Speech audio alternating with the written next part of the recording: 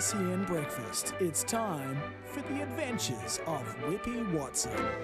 Now, we left it yesterday with Edna confronting young Whippy after she came across his lover, Sharon Strzelecki. Hello, That's Mother. right. Don't you hello, Mother, me. Whippy offered a very poor excuse, telling Edna that he'd only been helping Sharon Strzelecki with her goal shooting. She then had to address Whippy's legion of fans. Now, you listen here. He's not the Messiah. He's a very naughty boy. Now, go away. So, Whippy's in all sorts of trouble at home, on the home front. Sharon thinks he's two-timing her as well. The mum, Edna, is not happy. What's going to happen today? Well, Gary, Geelong are knee-deep now, or neck-deep, in their pursuit of Whippy. Stephen Wells, their recruiting leader, tried a move on him as a 9-year-old, but was outvoted by the Cats management, which led to him to resign. But Frank Costa can be persuasive, and Wells has now been forced back into the tight family group for this next attempt. Just when I thought I was out, they pulled me back in.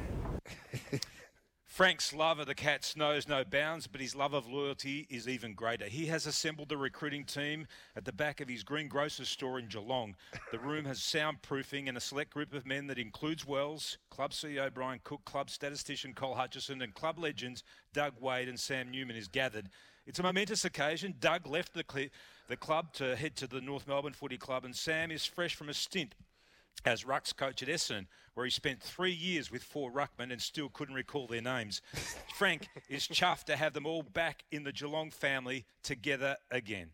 Let me say that I swear on the souls of my grandchildren that I will not be the one to break the peace we've made here today. Sam shakes his head in agreement. He's definitely on board now. So much so, he feels the need to underline where he's at personally. I am a white, Anglo-Saxon, male, Protestant, heterosexual. I'm waiting for my day to come. His day has arrived. So too Doug's, who has some Whippy Watson family intel, but it's brief. I was speaking to his father after. His mother. I don't know about his father. That's great, says Wellesley, but he wants to get back to the serious business of the whys and the hows. Sam's been doing his own intel. He's learnt that Edna, Whippy's mum, gets her hair set and permed once a fortnight at the local salon in the main street of Dimbuka.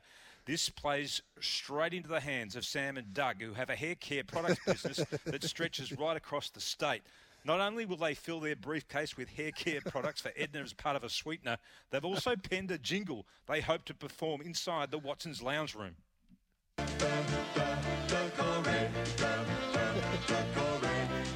As I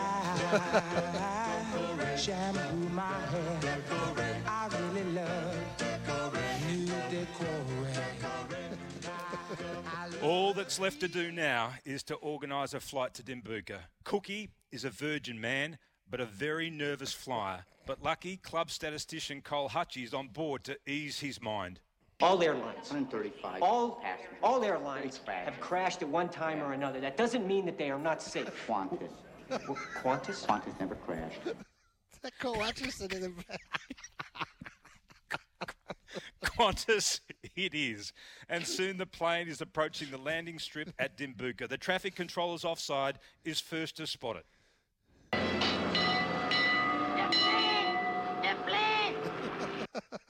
The smooth-talking, experienced traffic controller guides it home and parks it safely on the busy tarmac. Centimetre perfect. Safely back on terra firma, the Cat contingent grab a cab at the very busy Dimbuka airport rank and head straight to Whippy's house at 37 Church Street.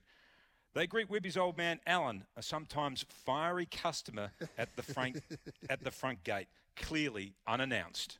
Can you go and get out of my life and out of my property and ring up and make a time like every other got any manners, okay? Will Sam and Dougie get to perform in the lounge room? And what will Cookie say to Frank if they return empty-handed? Stay tuned for the next episode of The Adventures of Whippy Watson.